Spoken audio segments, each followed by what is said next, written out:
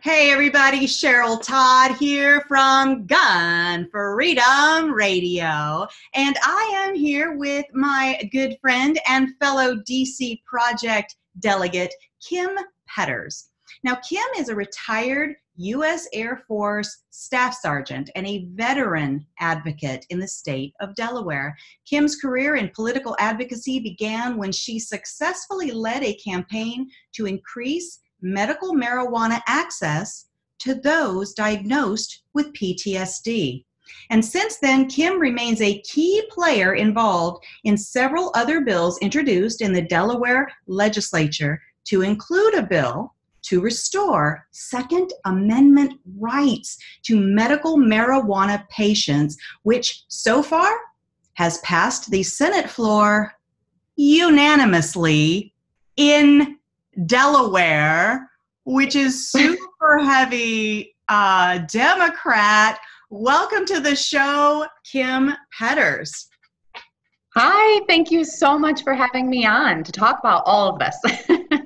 Absolutely. I mean, right there, I think people have just kind of like paused, like, wait, what now? First of all, we're talking about marijuana. We're talking about marijuana and guns. We're talking about getting things passed unanimously in a heavy Democratic state that has to do with the Second Amendment and marijuana. Like, people's heads are exploding right now. So we'll let them kind of absorb that information and just kind of start with, how did a nice girl like you end up being a passionate supporter and a passionate advocate for something like cannabis? It's funny you asked that, because if you would have asked me 5 years ago if I'd ever be doing this, I would have said, no way, not a chance, absolutely not. And so, well, you know, while I was in the military, while I was deployed, one of the jobs I had, and unfortunately it's something that needs to be done, was the human remain missions for all of our fallen U.S. coming back. And so I took that home with me. I did. I had PTSD. And so I got retired out of the military with PTSD.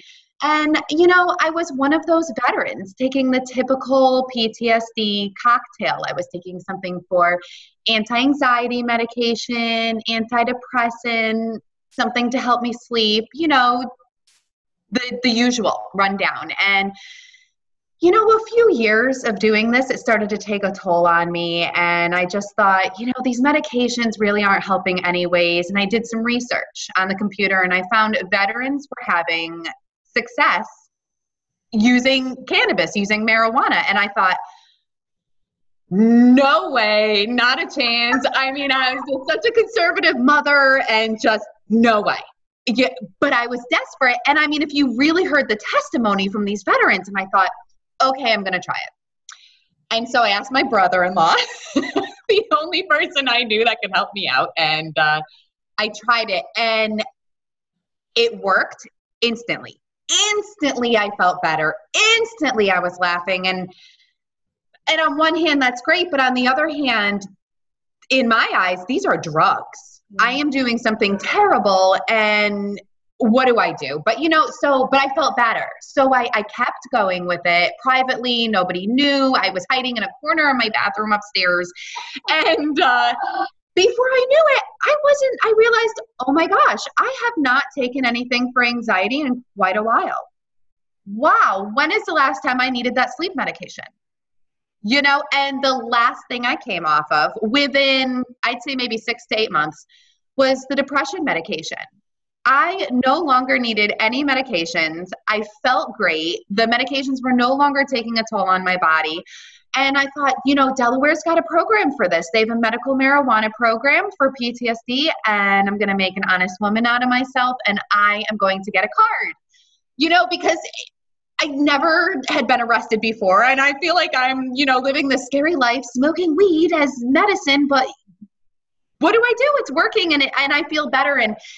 And because I felt better, and because it was working, I knew that I needed every other veteran in my state to have access also.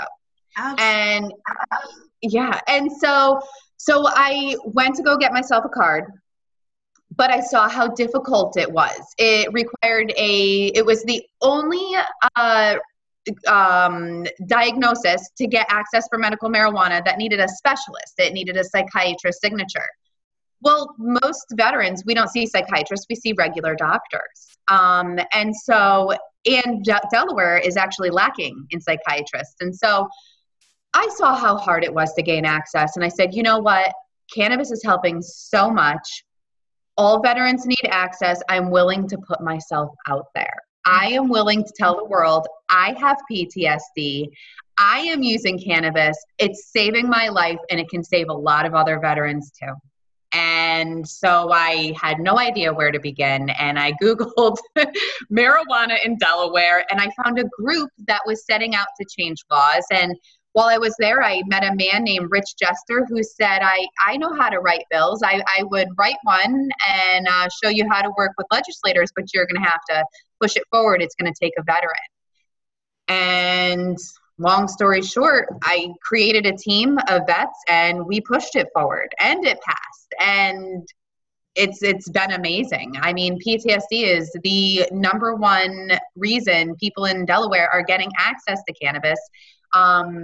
We have once a year free programs for veterans to get cards because it is pricey. It costs $200. And, you know, and someone would wonder, well, why would you want cannabis instead of regular prescription medication? And I'll tell you the reason is because those prescription medications are deadly. Yes. Because they're addictive. Yes.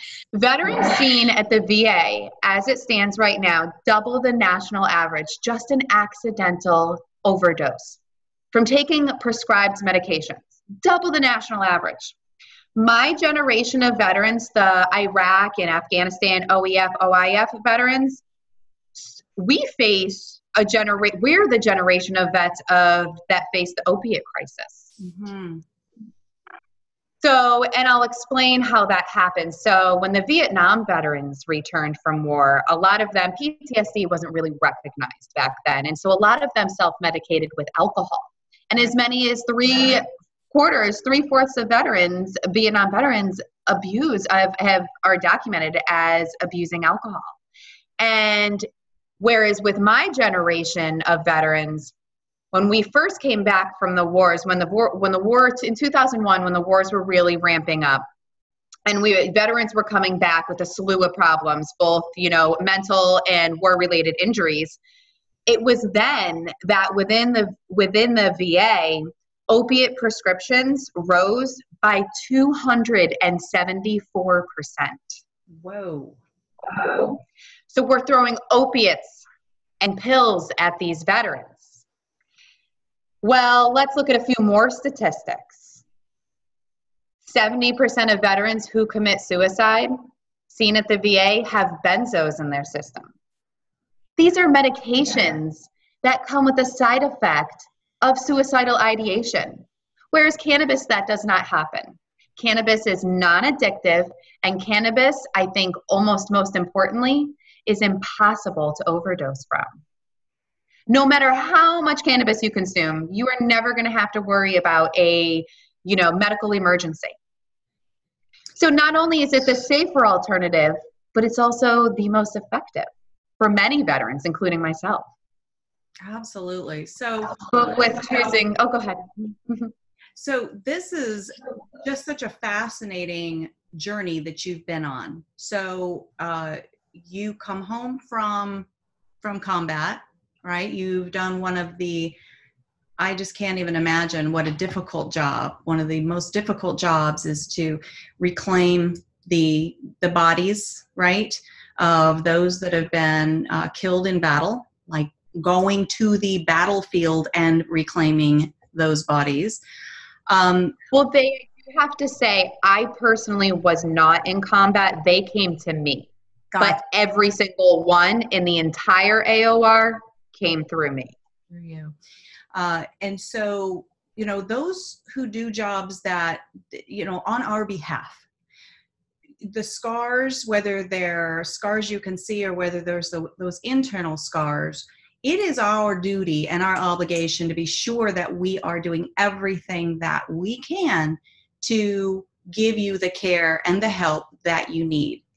And what a story it is to say that not only did you have to come out of the closet to say, I have PTSD, because that's a risk right there, right? It's a stigma. Stigma is so real. Right? And then you have to come out of this other closet saying, look, I found a way to treat my PTSD, but it's a dirty little secret.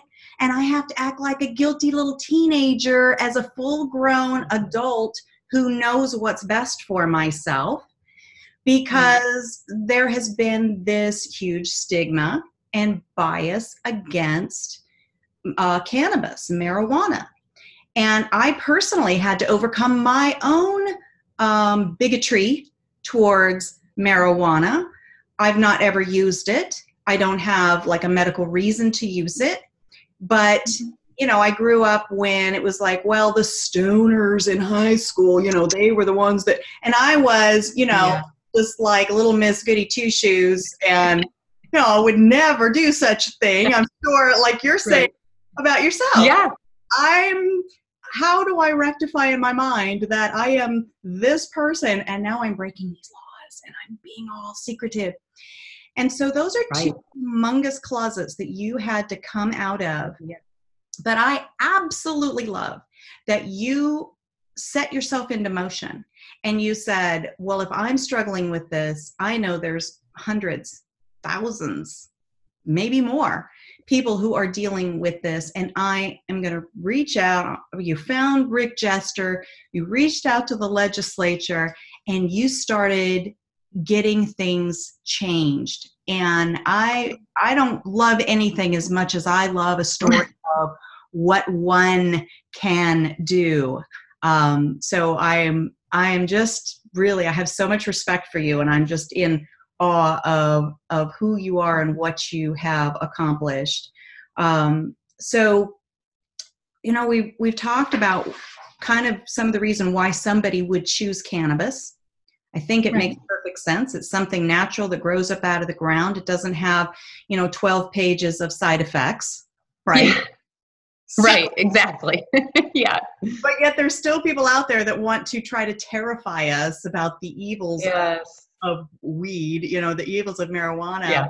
And I just think that they're probably in that bigoted mode that I used to be in. And you're one of the big reasons, hearing your story personally, firsthand, sitting and asking you questions, and you being so open and welcome to hearing me ask the questions and letting me just expose my ignorance. It helped move me to a new place where I can see, well, this is kind of a duh. This is kind of like a what? Why would we not be doing this? And so here's a piece of the story that a lot of people don't know. Those who use medical marijuana, right? They have a choice to make. And that choice is, you can get healthy with this natural medicine, or you can exercise your Second Amendment rights to keep and bear arms. Now talk to us about that. How do those two things even come into play together? Right. So state laws and federal laws conflict with each other.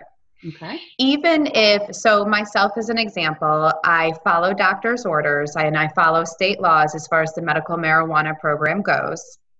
However, according to the federal government, cannabis is still looked at as illegal. So according to the federal government, I am still technically an unlawful user, regardless of state laws, whether it be recreational or medicinal. So for a person like me, if I want to, which I do want to, go into a gun shop and I would like to purchase a firearm. I've never been arrested. I've served my country and I'm a law-abiding citizen. I would get denied that sale or purchase. And the reason is because on the NICS form, which is the federal background check, as you know, that when required with any purchase, with any sale of firearms, it specifically asks on question 11E, are you an unlawful user of marijuana, regardless of the laws in your state? And technically, according to the federal law, the federal government, I am an unlawful user. So I would have to check yes, which means I would be denied sale. Now, if I were to lie and check no, that could land me as much as 5 years in jail. Exactly. So basically, if someone like myself who chose medical marijuana instead of the pills for health reasons because it's safer and more effective, I also have to choose, if you want medical marijuana, you have to give up your right to bear arms, which is so unconstitutional. I don't even know where to begin, because here's the thing. If I wanted to stay on opiates, if I wanted to stay on benzos, if I wanted to stay on all those other medications, I could keep my Second Amendment rights. And see, two things about this bother me. One, because I lose my rights, the ones that I fought for, but also there's other veterans and other people with PTSD who won't get help because they're afraid to lose their rights. Right. Either that, or they're in a position where they're breaking the law, or some people will stick to, instead of getting a safe medicinal product from a dispensary, now they're buying on the street, which can have mold, pesticides, mildew, all sorts of different things. They no longer have a safe product. And it's just not right to put anyone in that position.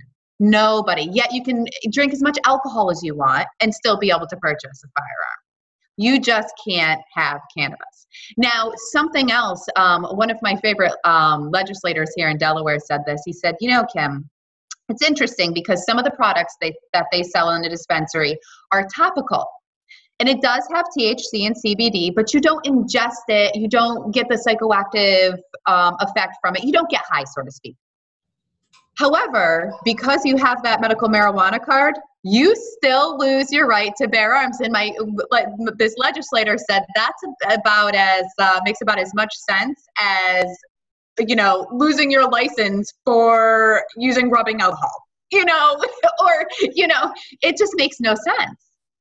And it's putting people in this position all over the country. And honestly, quite frankly, 25 million Americans use cannabis, have reported smoking weed or vaping weed or eating it, consuming it, however you want. 25 million Americans are either breaking the law or losing their Second Amendment rights. Right. And that's the ones that reported.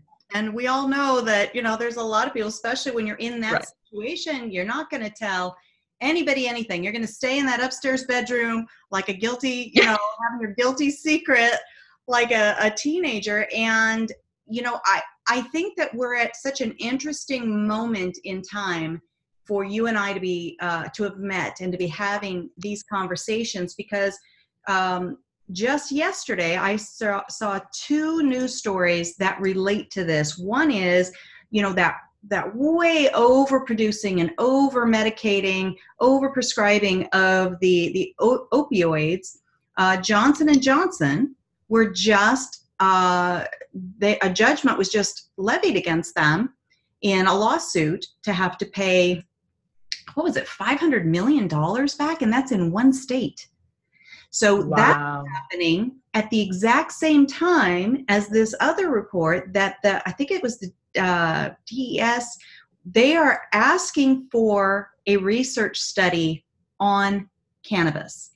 So that sounds like they're opening the doors and paving the ways to move it out of that category where it is like you use weed, well, you're a hippie, or there's something wrong with you, or you're an undesirable in some way, to be able to see. And personally, I get frustrated because it's like, if they can make money off of it, okay, then great. But if it's, something that you could grow in your own backyard or on your windowsill or however that's done, well, now that's just frowned upon. And, we've got legal. But you can brew as much beer as you want, and you can grow your own tobacco, and those are two lethal substances. I know. And it really is unfortunate, and I don't want to get too much into the cannabis realm because I know you want to keep it firearms related, but I do have to say something else that a lot of people aren't aware of when it comes to marijuana laws. States that have legalized with recreational programs have seen as much as a 25% reduction in opiate overdoses, because that substitution effect is so real. And then states that have really good medical programs have seen as much as a 10% decrease in opiate prescriptions going out.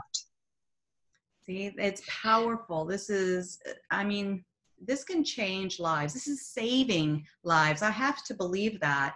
And so this whole idea of PTSD, you know, people have this idea in their mind that those with PTSD, maybe they need these really heavy narcotics because they're just, you know, a loose cannon waiting to just go off somewhere in public. Somehow I look at you and I know you and I've talked to you and hundreds of other people that do have PTSD, and that wouldn't describe a single one of them. What can you do to help people better understand, you know, what we're really talking about when you're talking about PTS? So one thing to understand with PTS, it is not like what you see in the movies. A veteran is not going to hear a loud noise and all of a sudden hit the deck and start freaking out and become violent. That doesn't happen. We have hundreds of thousands of veterans in the United States with PTSD, PTS. And it's a bad habit. See, we got rid of the disorder, and I need to get better at that too, with PTS. If we had a problem with veterans becoming violent in America with PTS, you would know about it. We are talking about people who are trained.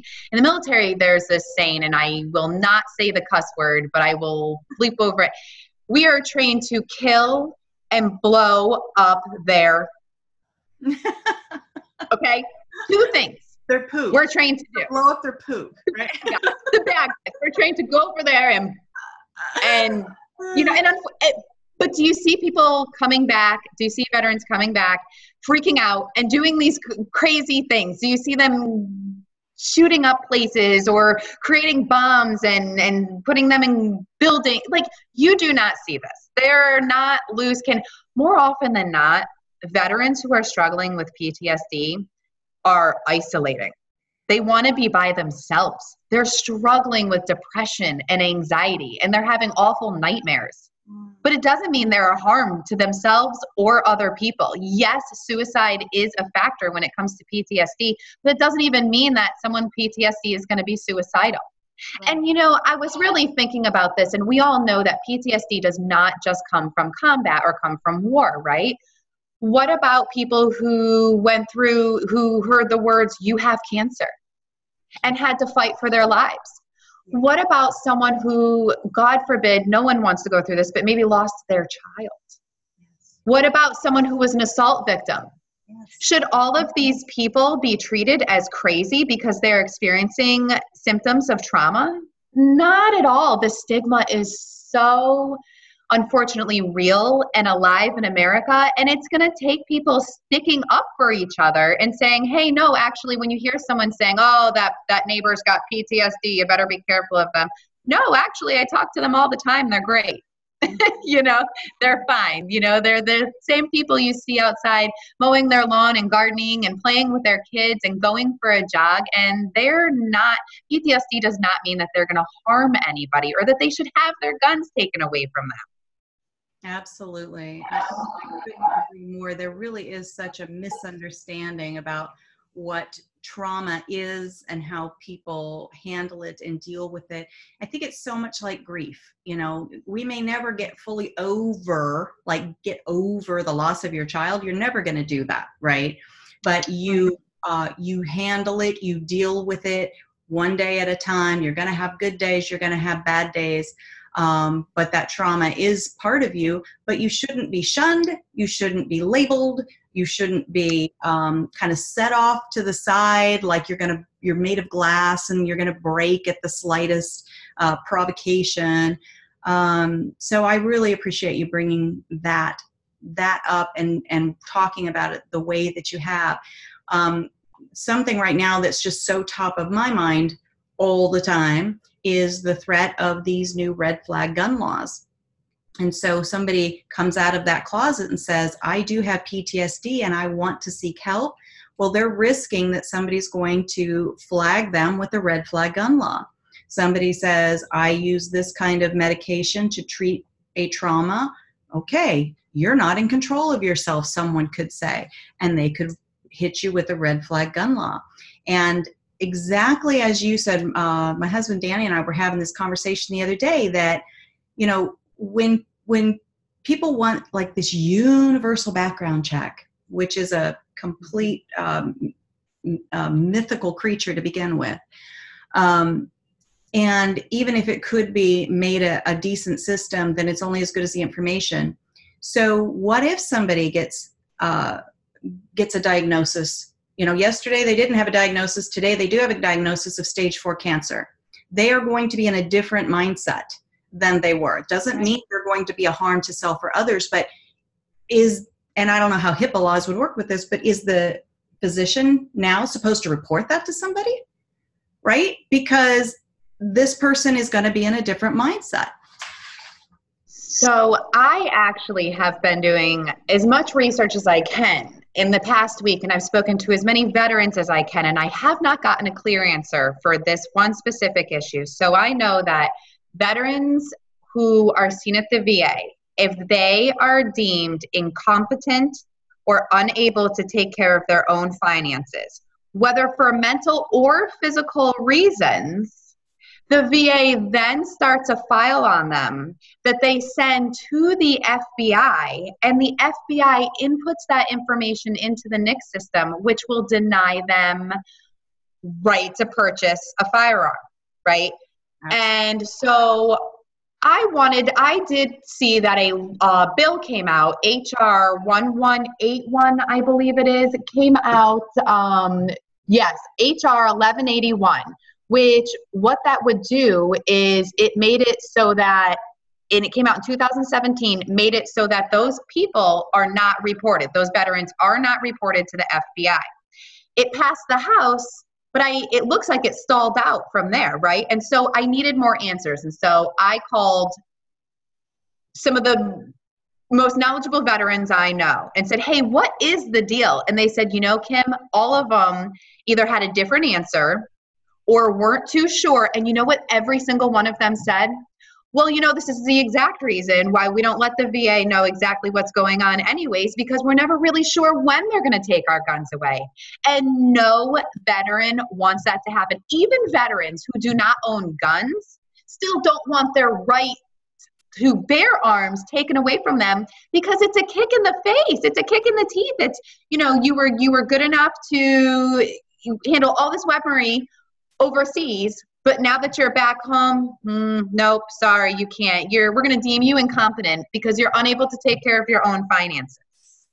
And because you can't take care of your own finances, we're going to strip your right to bear arms. That right there is a deterrent for veterans to get help. They don't want to go to the VA and get rated incompetent.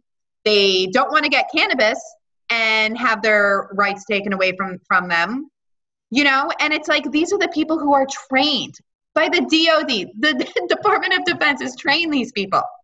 These men and women who have fought for our country, who come back and they live in fear of having their Second Amendment rights taken from them, and that is not okay. That is absolutely not okay. I have a friend who was texting me a month or so ago, showing me, taking pictures of the letter that this person had received, stating that. And I explained that it was something that started under the Obama administration, but it was, yes. I thought that it had been squelched. But there are certain things that, like, once it's part of a culture, and if it's part of the culture of the VA to do this, then it's just there, you know, that they're going to continue to speak in this way and report in this way. But it could be, like you said, that it went through the House and then didn't get through the Senate or something like that. But it looks like it stalled out. I'm not 100%, but it does look like it stalled. This is something that has to be fixed. Now, I have another question that I want to come back to. But since we're talking about the legislature, you know, we do have a few federal and state legislators, that they get how crazy and backwards and upside down and ludicrous all of this is. Kentucky Congressman Thomas Massie is one, and in your state, Delaware, State Senator Anthony Del Colo is another. Tell us what they're doing how are they interacting with the current laws, and how are they trying to change them? Okay. So Senator Anthony Del Colo in Delaware, he's at the state level. He sponsored and championed a bill, SB 79, which would restore firearms rights to medical marijuana patients. And most recently, it went through the Senate, and it passed unanimously. Every single senator voted yes, because when you want to talk common sense, this is common sense. There is no other medication in the world where you lose your Second Amendment rights. Why would cannabis be one of them? And but unfortunately, our session is done for the year. So when the House comes back in January, I'm hoping it will also pass unanimously. And so far, from all the legislators I've spoken to, it looks like it's going to. So, and unfortunately, so that's good and bad. So it's good on one hand because, it's a state level bill can't change anything federally, but it does. One, it sends a message to the federal government. Absolutely. And two, it makes it so that if someone is pulled over and they do have their firearm that they did buy and then later became a medical marijuana patient, and they have both at the same time, both cannabis and firearms, they're not going to get charged. They're not going to get arrested. Now, does that help someone like me, this bill, go in and purchase a firearm? No, unfortunately it doesn't. Because again, it needs to be changed at the federal level, which is where Congressman Massie and Congressman Mooney come in. They actually have a bill at the federal level, which also seeks to restore Second Amendment rights to patients. However, I'm going to be honest with you, Cheryl, that bill is not going to go anywhere because the chair of the committee it's assigned to is Congressman Nadler. I'm not sure if I'm pronouncing it right. And it doesn't look like he's going to let that bill move anywhere. It's Nadler, and Nadler, yeah. Not terribly surprised. Man, that is. I mean, and go ahead. It is a little frustrating of Congressman Nadler because he supports people's rights to access to cannabis and he supports legalization. However, he doesn't support those same people getting their Second Amendment rights back, and rights that should have never been taken from them, and I don't understand it. Yeah. No, it makes no sense to me. It doesn't make any sense, and it is frustrating. But every time there's a win, like getting a unanimous vote in the Senate in Delaware, that's huge. That's powerful to help encourage other states, other Kim Petters in the state of Arizona, Kim Petters in the state of Kentucky that has Thomas Massie as their congressperson. I mean, let's start where there can possibly be some wins, and hopefully it'll just be like a snowball effect that people will run out of nonsense reasons and excuses to not support it. Because I do think that there is just so much there's knee-jerk bigotry either towards marijuana, knee-jerk bigotry towards people who own guns, and sometimes towards both things. So right. we just chip away, right? Right. And I do think when it comes to those who are typically against firearms and those who want heavy control, gun control, at least in my state Senate, the ones who did vote yes to this, it's because they do realize it is discrimination to have cannabis be the only medication. I mean, we're talking about someone who maybe is going through cancer and they have cancer and they're going through chemotherapy and they want cannabis to help them get through that phase in life. At a time when they're weak and most vulnerable, is that really when we should be taking away their right to bear arms? Absolutely. I mean, It makes absolutely no sense. Yet if they wanted to stay on the opiates and the Oxycontin through chemo, they could keep their guns. How does that make any sense? It makes no sense. It just doesn't. So I think we've kind of answered this question just through the various ways that we've been discussing what cannabis is and what PTSD is and is not. But for those who are out there still struggling with the idea that, well, we can't have somebody all like, high, I guess is the right word. Yeah. And owning guns. Like, how can they keep and bear arms and also have the ability to be high? And if it's the PTSD that's causing them. So should we take guns from people who have PTSD? Absolutely not. Absolutely not. Here's the thing. The only argument that anybody could even possibly stand on is, well, what if they're a suicide risk? However, even then, I don't think that's a reason to take someone's guns. I think that's a reason to make sure that person is under 24-hour surveillance and make sure that that person is safe. Because where there's a will, there's a way. And if a person is suicidal, the person needs to be watched, not have their guns taken away from them. Are you going to take away their pills too? Are you going to take away all the cleaning chemicals? Are you going to make sure there's no ropes, strings? You know, they can't have their car. Maybe they want to go out and crash their car. Do you take their car away from them? You know, it just doesn't make sense. It's not the object that's a threat to the person.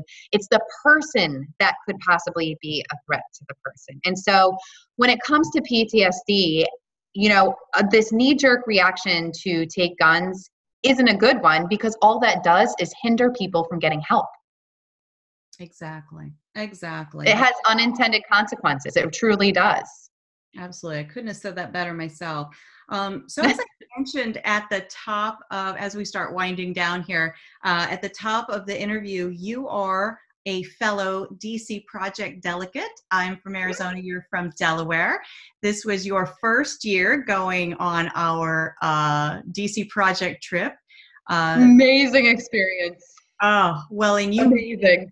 You made it amazing because I was lucky enough. We travel in teams, usually 3-4 ladies to a team, and you were on my team. And just being able to listen and watch how you interacted with the legislatures, because those that aren't aware of what the DC Project is it's 50 women, one from each state. We meet once a year in our nation's capital. We break into teams. We go and sit down with our individual legislators, but like, you know, we go into the Delaware office. I'm Arizona. I go in with Kim, and we get to interact in a real way. We get to have true conversations to help our legislators understand where we're coming from. You know, why we value the Second Amendment, because we don't look like the stereotype of the average gun owner. You know, they're supposed to be 50 and over, bearded, camo wearing guys, right? And so, you know, our lane is the Second Amendment, but then we each have a lane within a lane, and yours was the cannabis issue. And that was so powerful. You talked for a minute about that. What was that like for you as you watched people on both sides of the debate kind of have aha moments as you spoke? I think realizing how many staff members and legislators that truly weren't aware cannabis patients lose their Second Amendment rights, that was, and being able to let them know is honestly groundbreaking, because it starts with knowledge. People can't do anything about what they don't know. You know, I do have to say, when I came home from that DC Project week experience, I don't think I've ever been more motivated in my life. You know, as you said, everybody has their own lane, and mine was, I lose my Second Amendment rights for no other reason than a non-toxic, non-addictive, non-lethal medication that I take. Okay. Other women were there saying how the one place they didn't carry their firearm was on a college campus. because it's a gun-free zone, and how they were sexually assaulted because of it. And they were unable to defend themselves. And then I listened to, other women talk about how, they had to fight for their right just to have a safe place, a safe gun range within city limits, for people to practice, and how they made that change. And then I listened to other women, how they had a stalker, and they were in a gun-free zone restaurant, the only place they didn't carry their firearm. And the stalker, who they reported and did everything right, came into that restaurant and shot this young woman's husband 6 times, killing him. And quite honestly, Cheryl, when I left there, I can't say that I felt more of a drive ever to get my Second Amendment rights back. I don't want to become a victim. These women have encouraged me. They've encouraged me to get my rights back, not just for myself, but for every other person in Delaware and, quite honestly, across the United States. Just because you choose a different medicinal option does not mean you should lose your right to protect yourself, quite frankly. Absolutely. And so I just learned, honestly, I learned so much, and I left there beyond inspired. I can't even tell you. Wow, it was fantastic. And I don't know if you were inspired before, during, or after that, but I understand that we might be visiting your office there one day, or maybe at your state legislature. You're thinking about maybe running for office at some point. Is that so? Well, a few years ago, getting involved in getting bills passed and advocating, I've also learned quite a bit on what goes on at Legislative Hall. And I'm starting to think maybe I want to throw my hat in the ring, and I want to be part of the conversation, because this isn't just about me. This is about my children. This is about my grandchildren. This is about my community. This is about my state that I love. And who knows? Maybe, and definitely not this next election, but the one after 2022, who knows? I love it. It's something I'm definitely interested in. And I would love to have more of a voice. And I would, quite honestly, love nothing more than to represent my district. So we'll see. It's just a matter of when, and we'll see what happens. Well, and that's the thing, is that, we have to have people who are in it for the right reason. We have to have public servants. And yes. I know you, and I know that is how you would approach this. You would represent those who have voted you in as a representative, instead of being a politician, how so too many are. You've broken up there for a minute. Oh, okay. The screen froze. Am I back now? Oh, you're back. But I think I see where you were going with that. And you're right. I would represent this district. This wouldn't be my district. I would be theirs. I would work for them, and I would advocate for them. Absolutely. And I would I would make their tax dollars worth it. I would work as hard as I possibly could for them. Honestly, and with integrity, and with strong values and morals, and absolutely. And I think we need more of that. We do. We have too many politicians, and the difference for me between a public servant and a politician is, who they're doing it for. A politician is very self-serving, right? They're trying to figure out how they can game the system for financial gain or popularity gain, fame, those kinds of things. And that is absolutely not you. You are definitely, you are people driven, you are purpose driven. And I think that that would be an amazing thing for you to put your hat in the ring. Well, I've kept you for quite a while. I appreciate so much your time, your wisdom on this. Like I said, you've moved me from a place where I was like, I don't know about this whole marijuana thing. And I'm also, my husband and I have a gun store, so it's kind of baked into our brain that, oh, marijuana, bad, because if somebody opens a wallet and I see that little green card, the sale stops immediately. I am federally bound to stop the sale.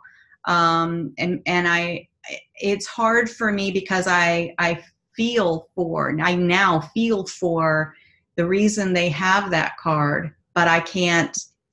I can only encourage them to do what you've done, and that is be a voice, get out there, change the laws. I think one of the things Congressman Thomas Massey wants to do is take marijuana off of the schedule that it's on. Yes. Right? Yes. So it's no longer seen as a narcotic in the same way. Is that correct? Did I say that right? Well, if it's D or rescheduled, it puts it in a completely different classification, which would then not block right to bear arms, which that would then allow better research, allow better access. Yes, absolutely. That would be one solution. That, or just take the question off the 4473, because why is it on there in the first place, really? I mean, right, exactly. Because it doesn't say all the other schedules or all the other narcotics. It just specifically targets that one. But so That's as right. we wrap up, Kim, I know you're not really a public person yet, but if people feel like you started a fire inside of them and they have more questions for you, or they want to reach out to you or follow the work you're doing or support you either in your state or in their home state, that kind of work you're doing, what would be the best way for them to find you and do those things?